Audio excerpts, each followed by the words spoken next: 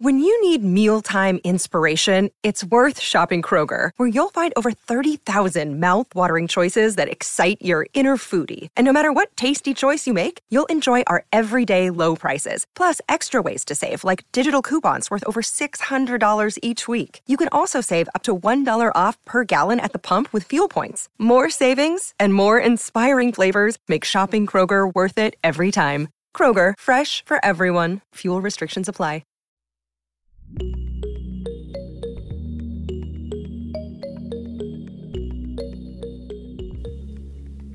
Welcome to the Inner Source Healing Podcast, the program about healing from toxic abuse.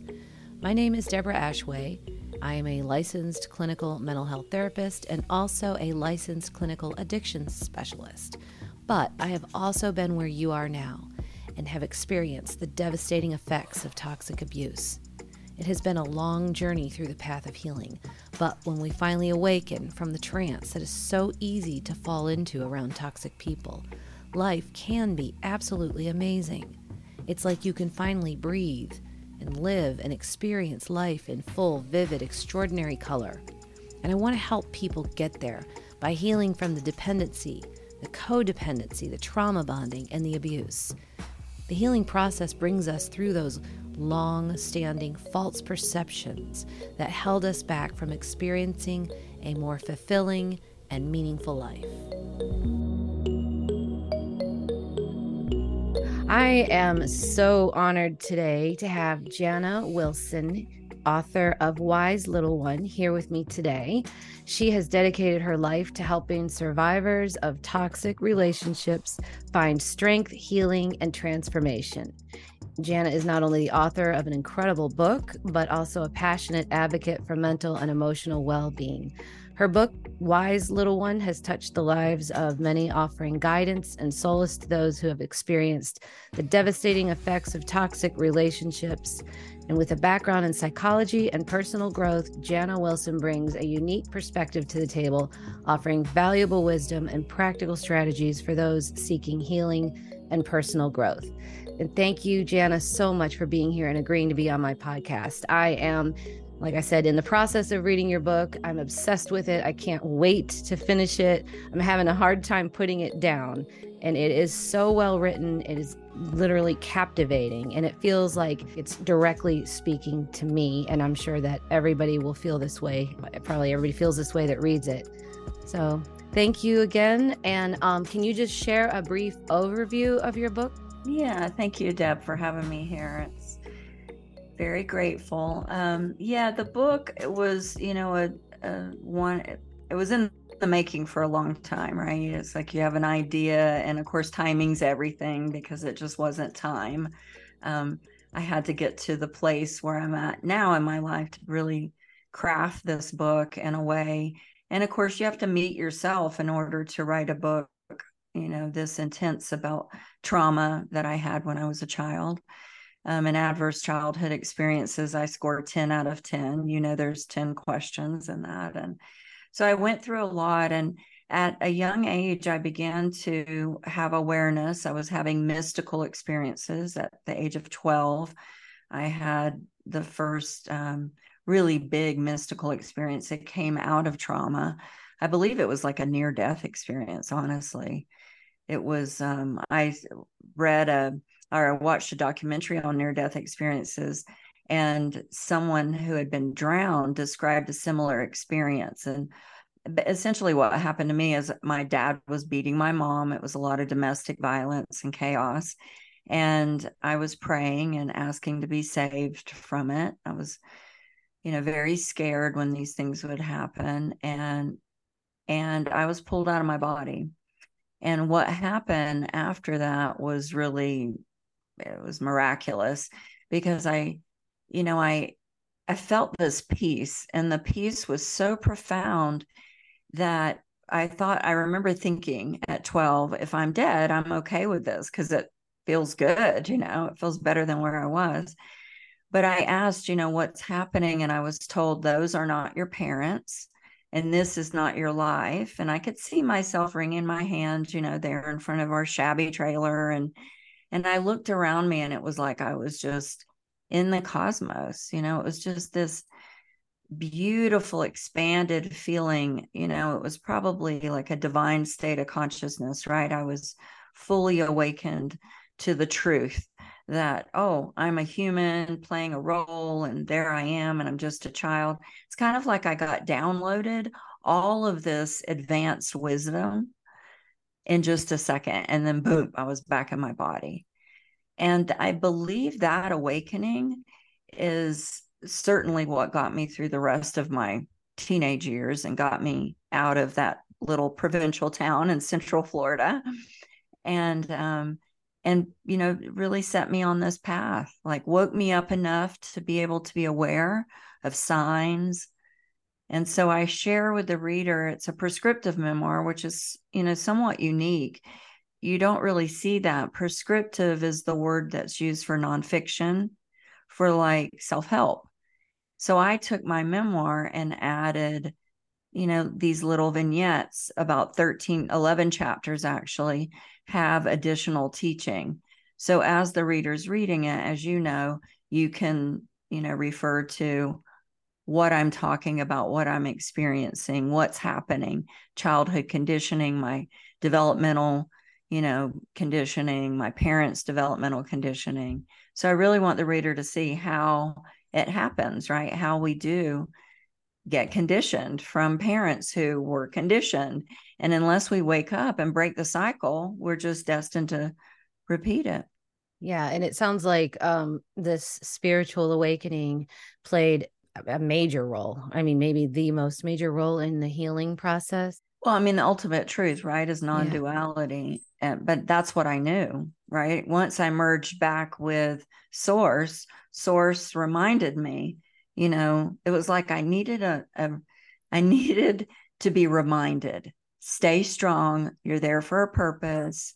You can get through this. Like, it was like all downloaded, not at my 12-year-old. I don't think I knew it, intellectually, but my spirit, my soul knew it. Without the near-death experience, though, is there a way that you can guide readers or listeners into developing more of a spiritual awakening or connection or awareness like you've had? I believe it's just intent. When we have the word desire comes from Latin, and it means like of God. So for me, it's like there was something placed, a seed in my soul, that when I came into this incarnation, I believe that I contracted with my parents for that experience. There was karmic debt to be paid. Of course, I didn't know that as a child, but I believe if someone has a really sincere desire to have a relationship with spirit, which, let's identify what is spirit.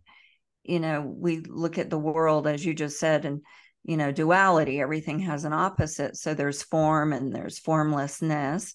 There's, local and non-local.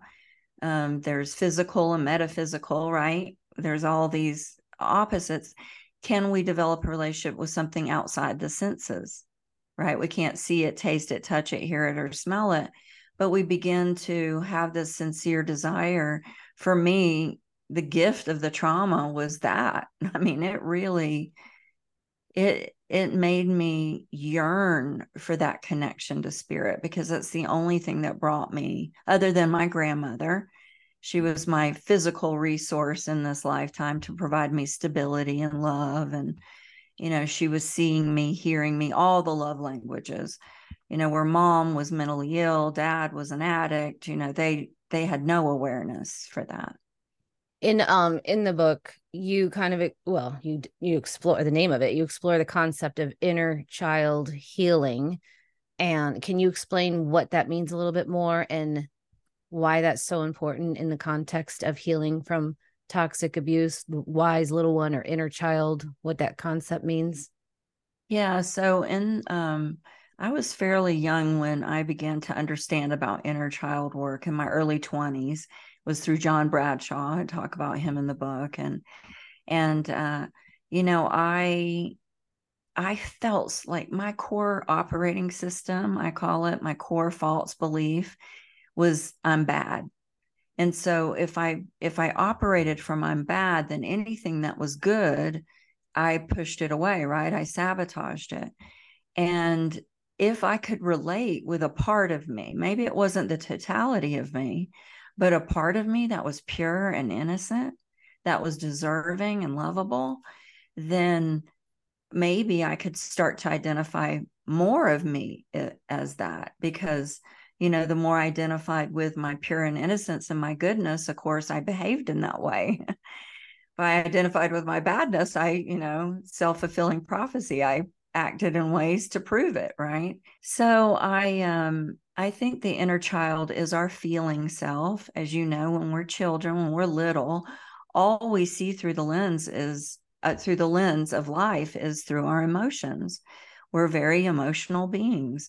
And, as a little girl, I had a lot of emotions. I was made to be a parent at a young age, finding my mom attempting suicide and, lots of things. And so as I got older and I started to understand about inner child work, or this concept, I began to relate with myself. And I even, I have lots of pictures of myself, but I'll keep them on the back of my phone just to remind me, like a screensaver, that little girl, am I being nice to her? Am I pushing her?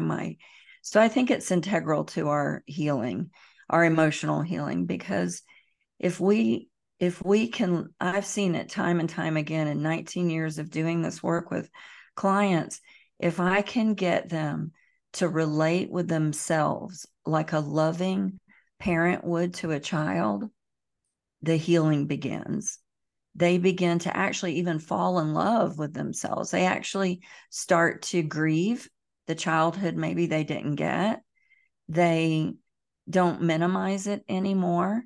It's interesting, like writing the book, when I went into the studio to read it for Audible, I'm still doing that.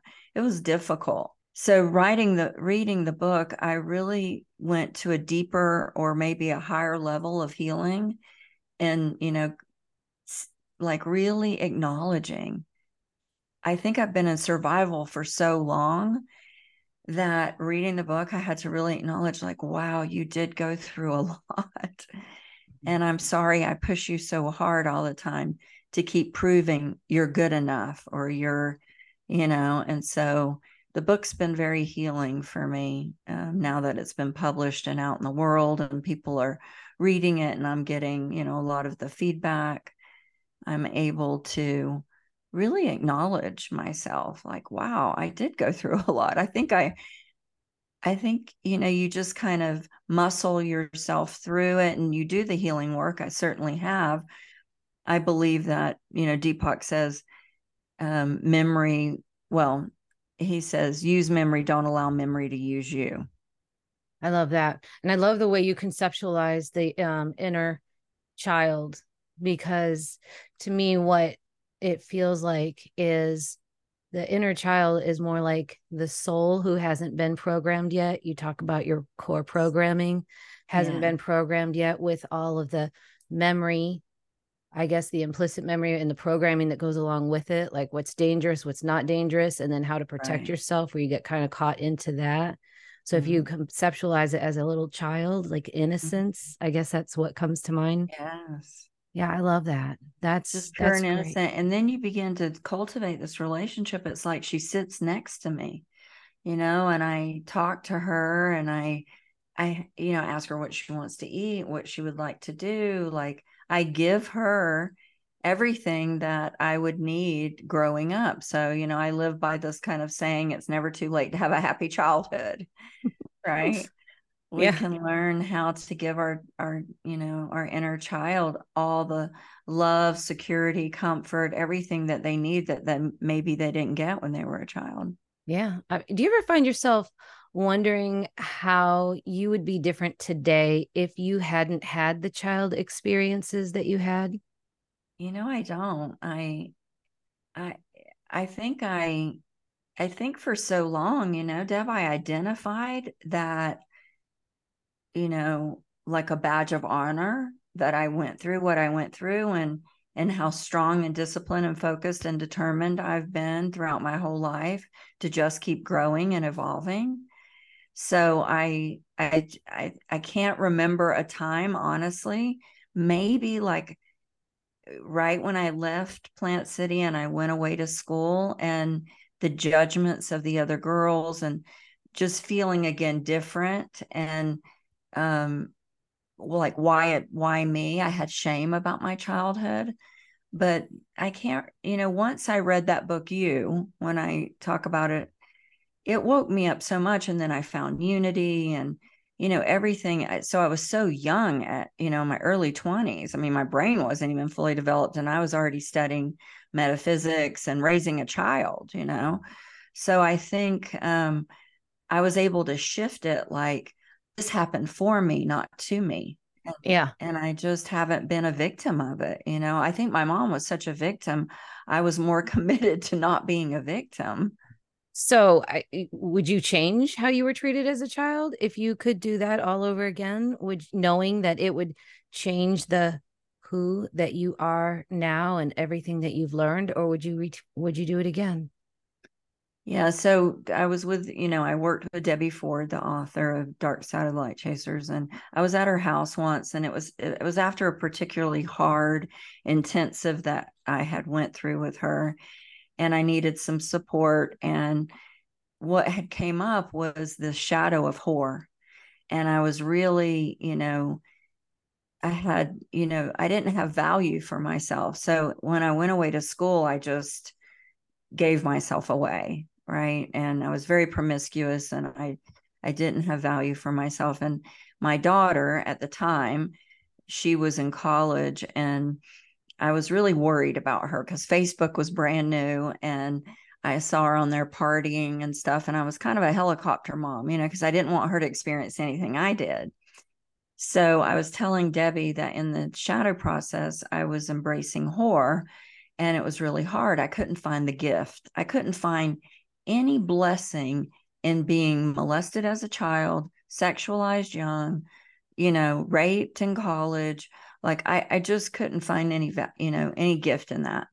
And she listened, and she said, Jana, tell me more about, you were a single mom for 7 years with Taylor, right? So tell me more about that.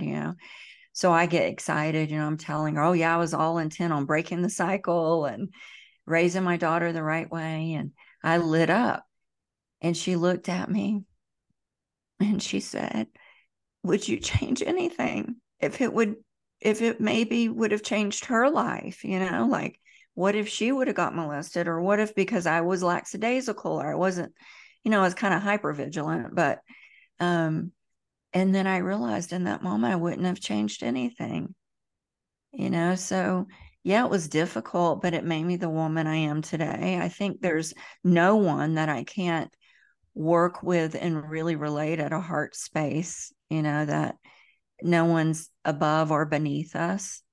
And I can really relate with almost every person I've ever worked with. So it really makes me good at what I do because I'm down to earth and relatable.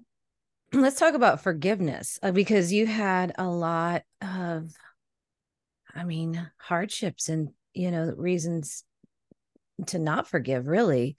And healing often does involve it does involve forgiveness. Not often, it really does. It does. Yeah. How can people find the strength to forgive those that have caused them so much harm without excusing the abusive behavior while they're still alive? Yeah. So, we have these sayings, right? Forgive and forget.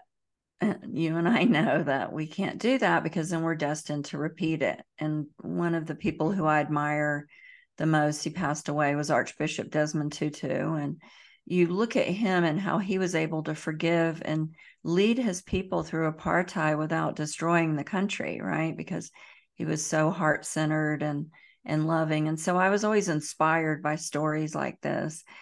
I certainly don't, also the saying, not forgiving's like eating poison and expecting the other person to die.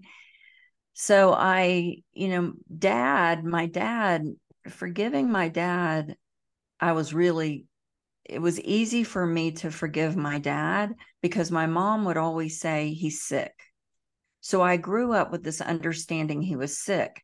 Now, she didn't say she was sick, but people in my family did, right? They all knew. And of course, I knew, but she would gaslight me a lot, like she was fine, it was your father that's sick.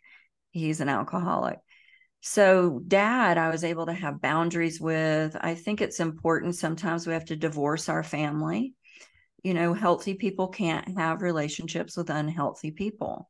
And so when I began to learn boundaries and set boundaries and tell my dad, you can't visit me unless I speak to your sponsor in AA so I was really clear with that. Now, my mom was a different story because my mom was just like all of us, right? We're all wabi sabi.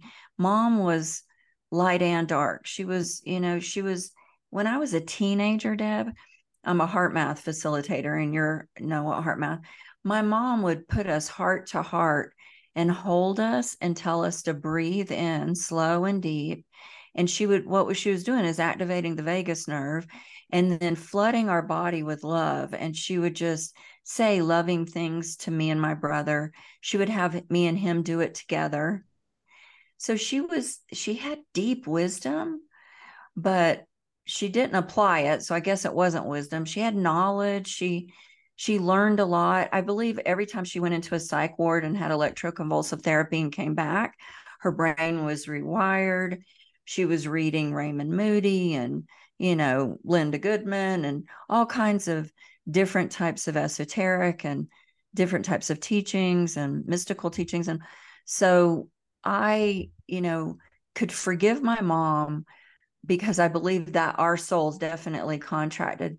It was still difficult. And I write about it in the epilogue. My mom passed away last year of Alzheimer's. I'm sorry. And I think it was a gift for her because she forgot all the bad stuff. She remembered me even to the very end. She might not know my name, but she knew me, but I brought her to live with me in Santa Fe with my new husband and Lance, and she created chaos again. And so here I'm at 53 years old or 52 years old when this happened, still trying to save my mom, still being a caretaker in this codependent, toxic relationship. So with my mom, I would forgive, but I would forget. Like I just always wanted to push it under the rug. And I just kept repeating the same dysfunctional cycle with her. It was like my soul was so connected to her, I just couldn't cut the cord. And, I think self-forgiveness is the most important. You probably agree. Like, I think if I can forgive myself for behaving in ways, when I'm wounded and acting from my ego, then I'm definitely more inclined to forgive you when you do the same, right? Right, I agree. I am interested in when you are, or what changed, or when that changed for you, if ever, the caretaker role of your mom and forgiving her, because that would be really hard. There's light and dark. You love her. She's your mom. You're attached to her. There's a lot of chaos. There's a lot of gaslighting. She did a lot of things that were hurtful and not protective, as well as the role reversal. Right. So have you ever been able to fully forgive that? What was that like? Was there anger involved? What did you go through with that?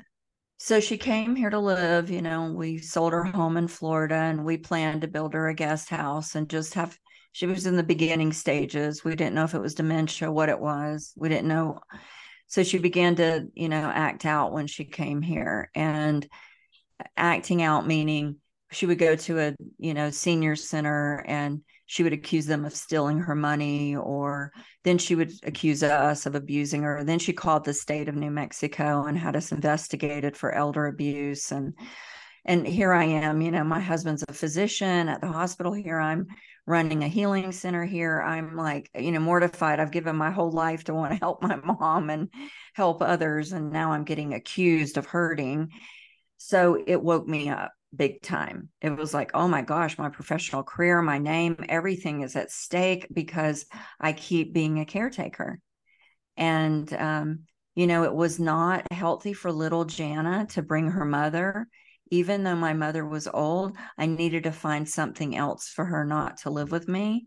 Because when you've been that abused by someone, I still have, I still would have flashbacks.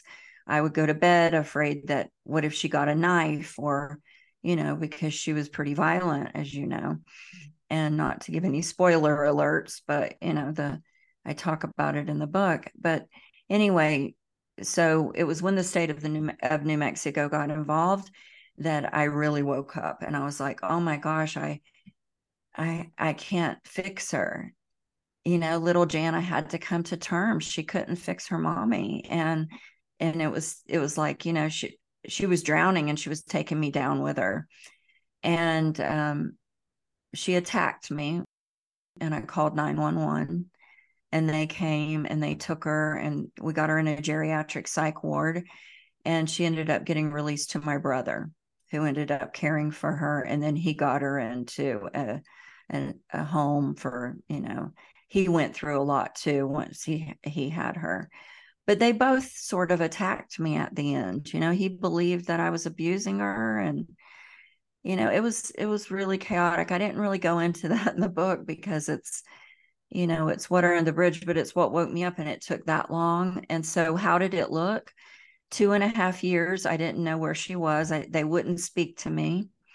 I knew nothing. And Mother's Day one year, I looked at my husband and I said, I just need to be left alone. And I gave little Jana permission. And about 5 hours, I sobbed on and off all day, like 5 hours that day. And I raged and I punched the pillows and I screamed in them and I cried. And I just finally fell into, I have to grieve my mother's death.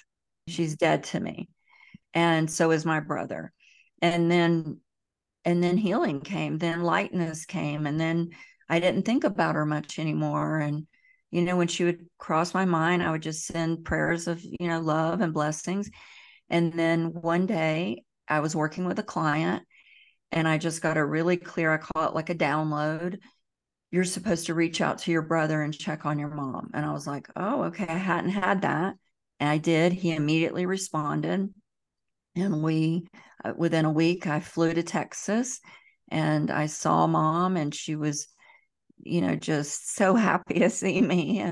And I got a good year with her. I went back and forth about 4 or 5 times.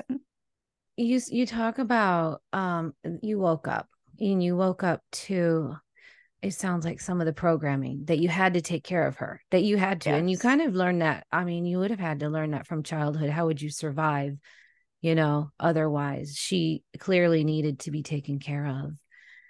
And when you say you woke up, is that what it feels like? You woke up to the programming? To the programming. Yeah. Okay. Right. And you know how? Because I believe that we're here in Earth School to learn lessons. So I kept asking this question: what is the lesson? What is the lesson? How did I get here? My intent is to help my mom. And now I've got the state and, investigating me. And I've never been in trouble with the law. And it just, all of it just had me spinning. So I always go to, what is the lesson? What is the lesson?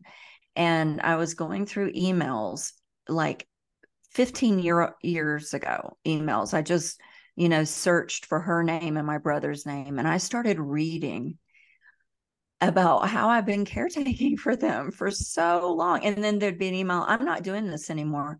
Y'all need to figure it out. I am not going to come in and swoop in, whether it's with money or whatever, and help you. And then it was like I was like, oh my gosh, that everything I teach, right, was all coming through me to myself. And I was saying, wow, here I've been caretaking the ultimate. My brother was a drug addict. My mom, was a hermit. She quit living. And I just wanted them to have a good life. And my brother and I now have reconciled. And he was morbidly obese. He's lost like 100 pounds. He's doing fantastic now. I keep the relationship a little strained. It has to be because I've learned my lessons. And, But yeah, it's good though. It feels good. I'm on the other side, Mm-hmm. You had to break through a lot of barriers, a lot of that Yeah. programming. When you're saying, I'm done, I cannot take care of you anymore, I'm sure you were fighting every single opposing, protective barrier there, going, you can't, you have to. What was that like? What was it telling you? You're a bad person if you don't. Was there a lot of guilt? Bring us through that a little bit. Yeah. So even one day she was here, I was standing right here in my office, and she looked at me and she goes, "You're a bad daughter." And, so she was trying to use anything because she knew I was very committed to being good. My core false belief is bad.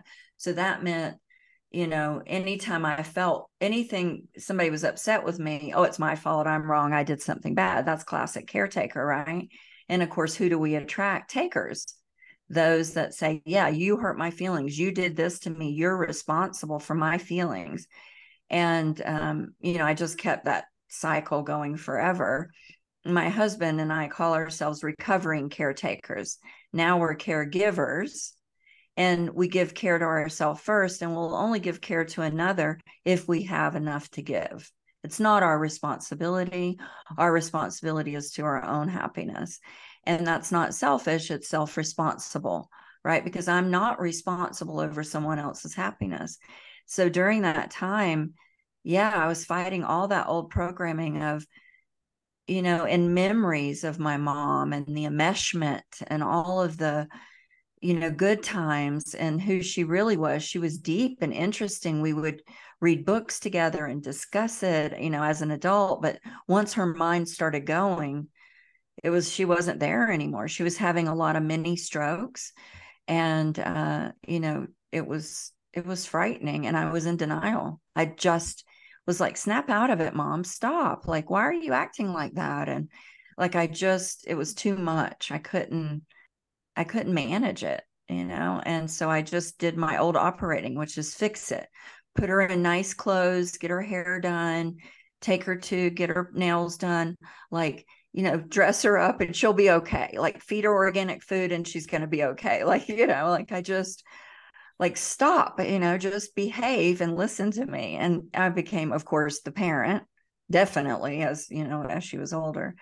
But yeah, it was difficult. And finally, that when she attacked me, the attack was, I had taken her card away from her because she was, getting the helpers that we hired to take her to get money, and she didn't need money, and she was hiding it in my house. And so when the police came to get her belongings with her, she went and remembered every place in my house she hid the money. She told the state I stole. Wow.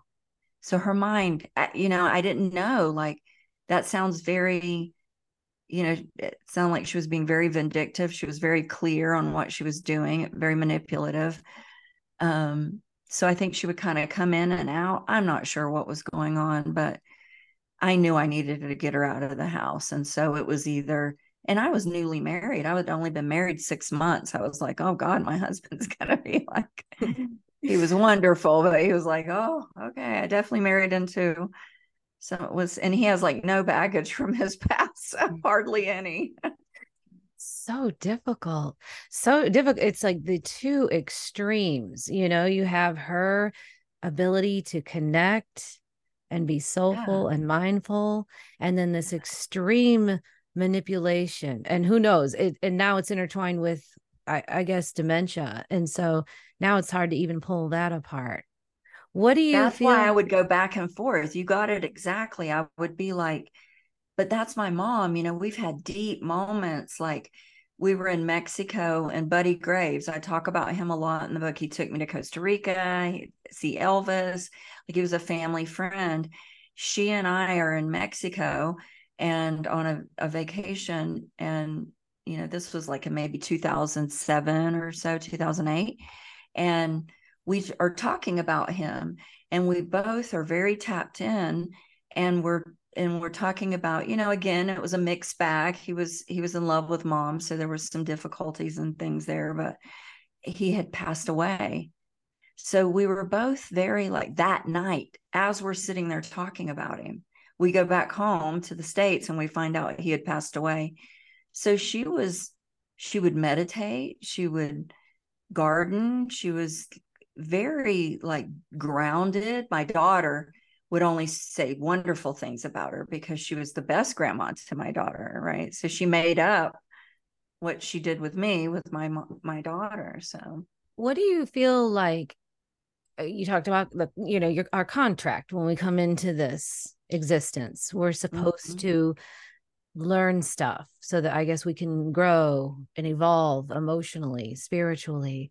What do you feel like that is for you, given the parents that you were given and given the extremities of the situation, especially how you talk about your mom with these extreme opposites and then having to break down some of the programming? Well, first, as I shared in the book, once I read Dr. Brian Weiss's book, Many Lives, Many Masters, we know the truth because it sets us free. And when I read that book, everything inside of me knew it was truth for me, right? That led me on a path to becoming trained with him and really accepting reincarnation as a belief system. And then, of course, Deepak Chopra and learning all the Vedas, and, that's Eastern philosophy, right? So it empowered me to look at myself like, wow, if I would have chose those parents, it must mean that I'm a pretty strong soul here for a purpose, or I wouldn't have chose so much so early. And to wake up, and so I think the gift, in identifying that I am a soul, I'm not just this human and this personality and these roles I play, that I am an eternal, immortal soul coming in, to correct, like karma. A good way to think about it, and the way I was taught, is it's like an accounting system. So we have debits and credits. And so my soul came in clearly with some debits and chose to correct those and pay them back early. Now, my mom and my relationship through regression therapy, at one point we were sisters, and our father was raping me, and I took her before it happened to her as she came of age and ran with her.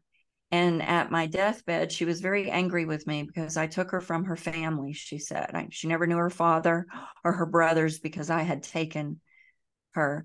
So, it's complicated, right? It's a mystery. We don't really know what happens after we die, but my mom and I definitely had a very complicated relationship, very, a lot of me taking responsibility for her being the, parentified and being the parent. I was just thinking as you were talking, it sounds like a protective role. And you met it again in this, in this situation. You're trying to protect her. You're trying to save her. I come across this a lot where it feels like we tend to do that, especially in childhood role reversal. Yeah. And then it's like, oh, but why? Why do we have to not protect people? Why do we need to learn this? What are your thoughts on that? Well, I mean, when I was a little girl and I would see her depressed so much and slicing her wrist, and I would always say, when I grow up, I'm going to take care of you. Like, where did that come from? I mean, I clearly saw she couldn't take care of herself. I had to get strong and organized. And of course, that my adaptation to that trauma was I became very controlling, and I've had to learn to really let go and, move through all of that survival mechanism of wanting to control everything and make it perfect. So cleaning things, I talk about that as a child, trying to create order out of there's no order, disorder. Yeah, I think, as children, when Nicola Prea, the holistic psychologist, she talks about the glass child. It's the child that, like I was, that had to grow up and take care of mom and dad. I mean, there's a path out, right? We can be a cycle breaker. We can be the disruptor and say, this doesn't work. I'm ready to heal and shift that. And I've certainly done that for my daughter, Taylor. She's 35. She's pregnant with our second grandchild. Yeah. And my grandson's 7. I just had grandparents stay with him this week. And I get to see all the work I've done through their life and how emotionally intelligent her and her husband are. And perfect, absolutely not, but especially in a first trimester. So, and the other thing that comes to mind is the importance of boundaries. I think that's emphasized too in your book. What obviously boundaries are extremely important, but what are some practical tips that you can offer to other people who have gone through toxic abuse to establish and maintain healthy boundaries?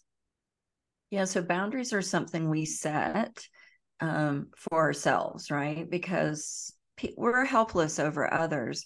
So if I'm in a relationship with someone and they are being verbally abusive, let's say, and I want to set a boundary, then what a boundary would not be would be me saying, you can't speak to me that way, because they can do whatever they want. I'm helpless over them. What I can say is, when you speak to me this way, here's what I will do. I will hang up the phone. I will take space. I'll renegotiate this relationship. And if need be, if you continue to do this, I'll walk away from it. Now, I'll only be able to take those actions if I am not verbally abusing myself, right? Because in the mirror of relationship, if I'm in a relationship with someone who's abusive, the first place I would work with a client is to say, let's examine your relationships and with self and see, where are they mirroring it? What are you, being disparaging to yourself? Are you putting yourself down all the time? Because that's a match, right? To be with somebody who's also going to do that to you. We teach people how to treat us. So boundaries, in just a really practical sense, I believe, is, just really getting clean with, how am I treating myself? How am I loving myself? Do I respect myself?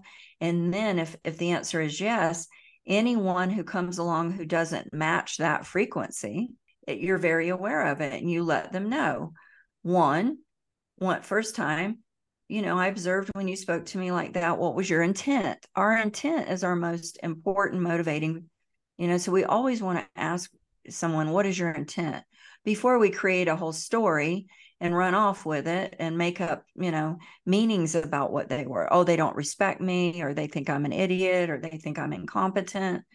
No, maybe none of that's happening. That's just a story we create that creates our own suffering. So when we're setting a boundary, it's number one, what was your intent? Getting clear. Okay, well, just so you know, in the future, like, that didn't feel good for me and I don't deserve that. So please, communicate, blah, blah, blah, better, or, and then if they do it again, remember, I had this conversation with you before and now you're doing it again. So you're on notice. Like, the relationship can't continue. It's altitude, direction, and speed.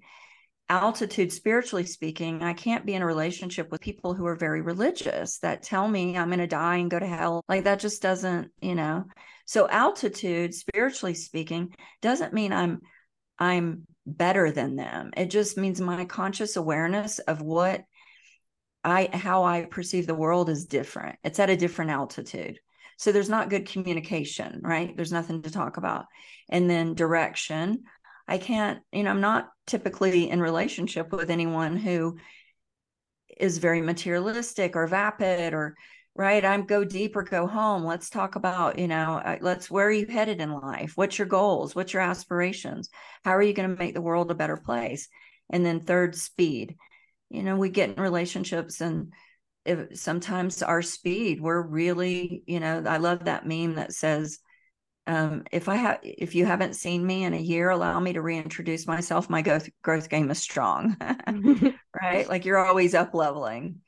So altitude, direction, and speed. And when those aren't there, that's usually relationships you're having to put a lot of boundaries, because the other people aren't speaking the same language. They're not operating at the same frequency.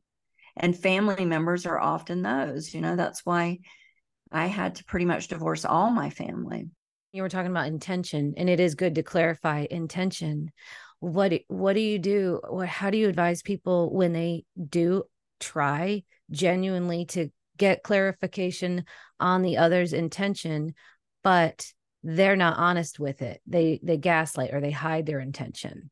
Well, that's when we trust our wise little one, right? That's our feeling self. It's saying, oh, I don't believe them. Right. So we say, okay, well, that's good to know your intent. We agree with our adversary, right? So we don't resist. We move into a high emotional intelligence is leaning into discomfort. So we may have awareness that they are gaslighting us and stuff. And in that awareness, we would know we're not going to argue that point with them, right? We see who we're dealing with. And if it happens again, then we say, remember, this happened before. And I asked you your intent and you said, but now it's a pattern. You begin to see patterns and you just pull your energy back. Sometimes I don't believe it has to be a big conversation. It's more just removing yourself from those kind of toxic dynamics. Yeah, exactly. Yeah.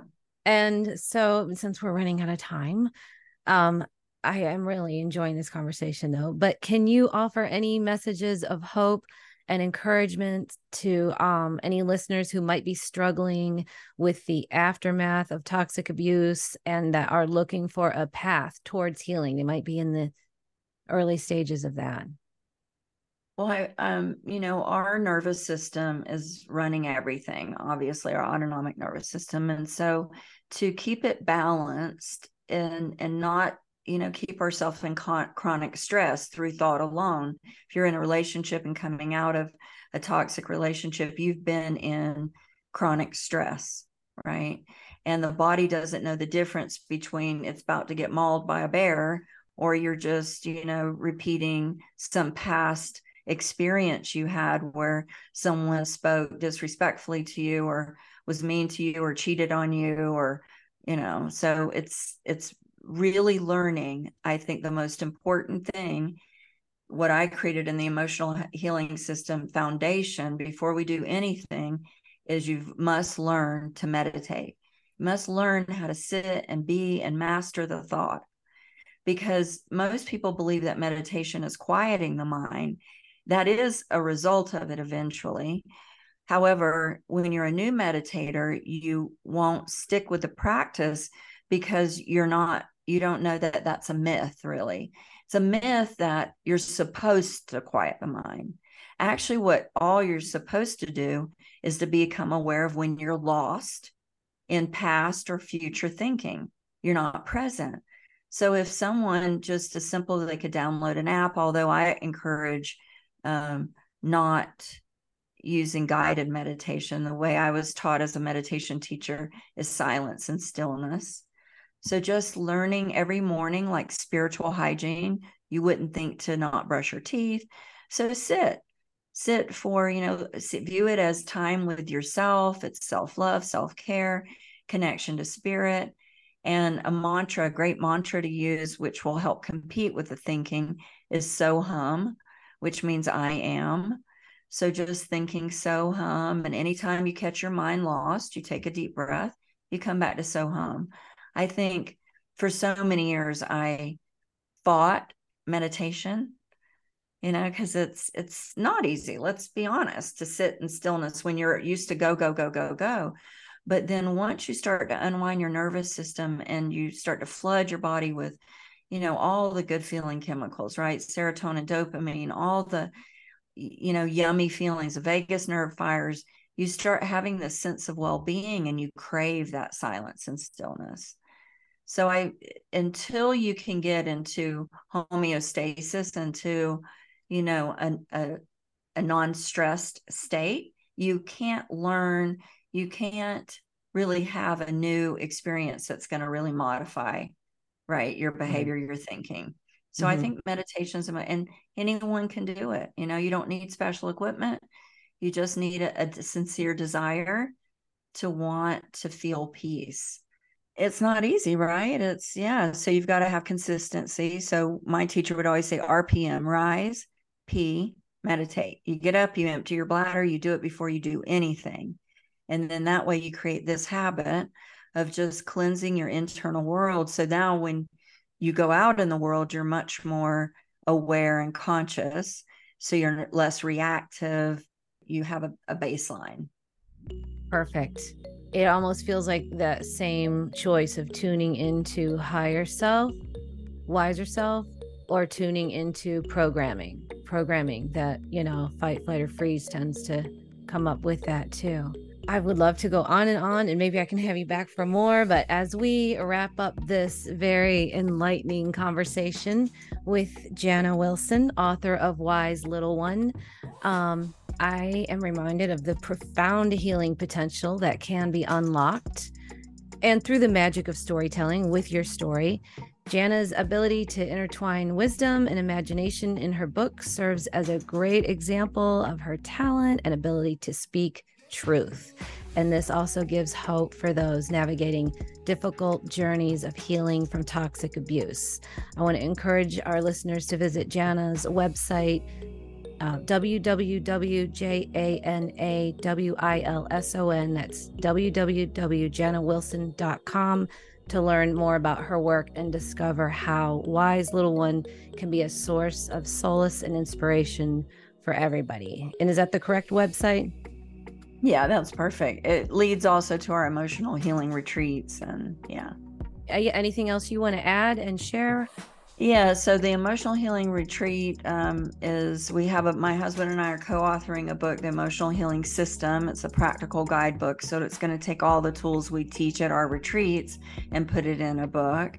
And that'll be coming out next year. We just wrapped our last retreat of this year in Florida, and the schedule for 2024 will be out soon. So if somebody would love to, go on a healing journey with us, retreats are a great way to do that. I think they really catapult people on the path. Yeah. That sounds great. I would love to look into that. So, and that's on your website as well, right? Yeah, that's Emotional Healing Retreats. It says Work with Jana on the Jana Wilson, and it'll lead you over to Emotional Healing Retreats. I'll provide a link to that as well. And thank you, Jana, so much again for sharing your story and your insights with us today. Thank you for listening to the Inner Source Healing Podcast. It is important to give yourself the self-compassion that you deserve. And remember that your feelings matter. If you want more information or if you want to contact me, please visit my website at www.innersourcetherapy.com.